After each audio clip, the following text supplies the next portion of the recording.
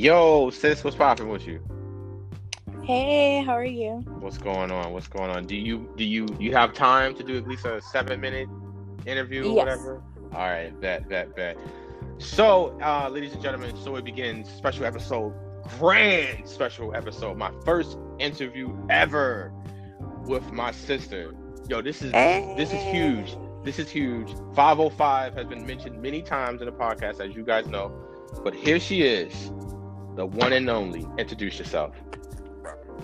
Hi guys, it's 505 Afro Latina Barbie. I'm on Instagram, TikTok, Twitter, and Snapchat. Say word, say word. So for all those who've been listening, she has been there from the beginning. She was the one who actually introduced me to the app. So make sure you guys follow, subscribe, like, whatever, her instantly. You know what I mean? I will be putting her information in the description later, but I don't want to. I know you probably got more important shit to do. I see you out there with 1 million followers and shit now, but but here we are. Here we are. So listen, what is okay on your side of the world right now? What is going on? Well, for those who don't know, 505 stands for New Mexico. I'm in New Mexico. I just want to say we are part of the United States of America. Here, New Mexico, I have to say I have only had instances with police officers that weren't happy instances. I could obviously see that they were racially profiling, but here in New Mexico, I'm blessed to be in a very, very democratic, no bullshit state.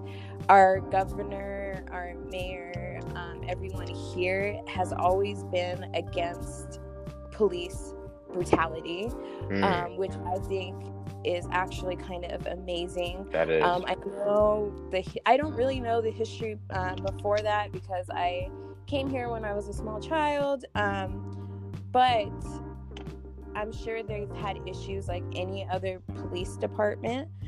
But what makes us different is we have educational classes on racism, and they make our police officers take those courses. Oh shit. For real? Yeah, they make them take sensitivity courses, how they can go out and reach out into the community more. We have officers who, at the at-risk youth shelter where I used to work, who came and spoke about how they operate, what we could expect for them as police officers, what to do if there was ever active shooters. So they're very educational out here. Okay. Which I feel like every state. We need that here. Yes. Because New York right now, ladies and gentlemen, yo, if there was any time where I could say, no, this is a war zone, it'd be here. It'd be here.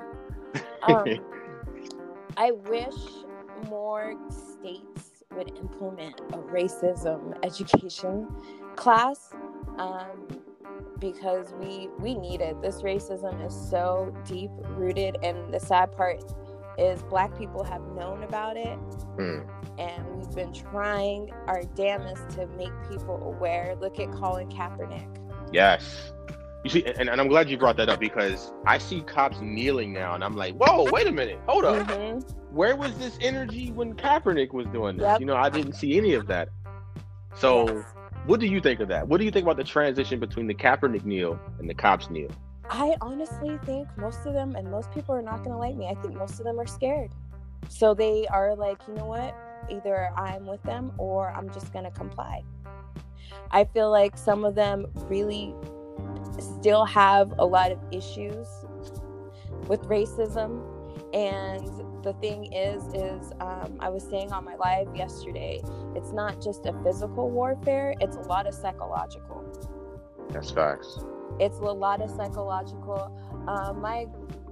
grandmother was a Black Panther, so I'm not taking away from our experiences and things like that during slavery, during the civil rights movement. But I think even white people are going to start having to think, when did I accept racism? When was it taught to me? It's ingrained in them from their grandfathers, from their forefathers. They've probably sat at the table and heard the boasting of the killing. Oh yeah, I got him. And I'm pretty sure there was pride in those conversations. Yeah, I agree. But it's really ingrained in them to hate people just because of their skin color. So I think there is a lot of work, obviously, that needs to be done, but there's a lot of psychological work that also needs to be undone in many people's heads. Got you. I wanted to ask you, because I don't know if you've been watching the news. I told you I think it was last night, I didn't get any sleep. Mm-hmm. It's so much has been going on. My comic book store, ladies and gentlemen, is pretty much going to be closed probably for the remainder of June. But I wanted to ask you, what do you think of Trump's comments yesterday? I don't know if you saw the press conference or not, but pretty much he was like, yo, if the governors can't take over what's going on with the protests and riots, I'm going to send in the military. Now, according to CNN and so many others, he doesn't have the power to do so. But however, what do you think of the message of him basically gaslighting and further edging people on to do these riots and these violent things? I'm not surprised. Many of us had already seen Trump for who he was. I was more shocked that not only did we invite somebody into our country to lead it who's been known to be against any minority, any person who isn't white, who isn't wealthy, who doesn't hold that privilege. The red flag, I think, should have been going to be blamed. The pussy grab, that should have been blamed right there. He told us right there. Everybody saw it. I am a pedophile. That's what it is. I'm a sexual predator. We made a sexual predator racist into a president. Yeah. That blows my mind. Going back to the conversation of the speech, he's a bully. And I think he wants to put fear into people. That's why he's like spreading all this. I'm getting the military. I don't know if you saw it yesterday. He used tear gas to clear out a crowd. Yes, I saw the whole thing before he even came out, because like I told you last night, I have not slept. I've been doing nothing but watching the news. And I haven't had to watch so much news in my life. Yes. I swear. Yes. So I do not agree with anything he says. I saw a video surface yesterday of him mocking Eric Garner, saying, I cannot breathe. I can't breathe. At a protest that he was a campaign so he could become president, and everybody's laughing, everybody's thinking it's funny, and he's like, I can't breathe. And that tells me right there, you don't care. You definitely don't care for African American people. You have disregard for our lives, and that's what it is. He's a bigot, and I believe he needs to be voted out of office as soon as possible, or removed. Say word. We definitely need to vote. Yes. But look, like I said, I don't want to hold you up longer than what I already have. One more time, can you introduce yourself to the people? Yes, it is 505 Afro-Latina Barbie. He will drop all my socials. You can follow me on all social media.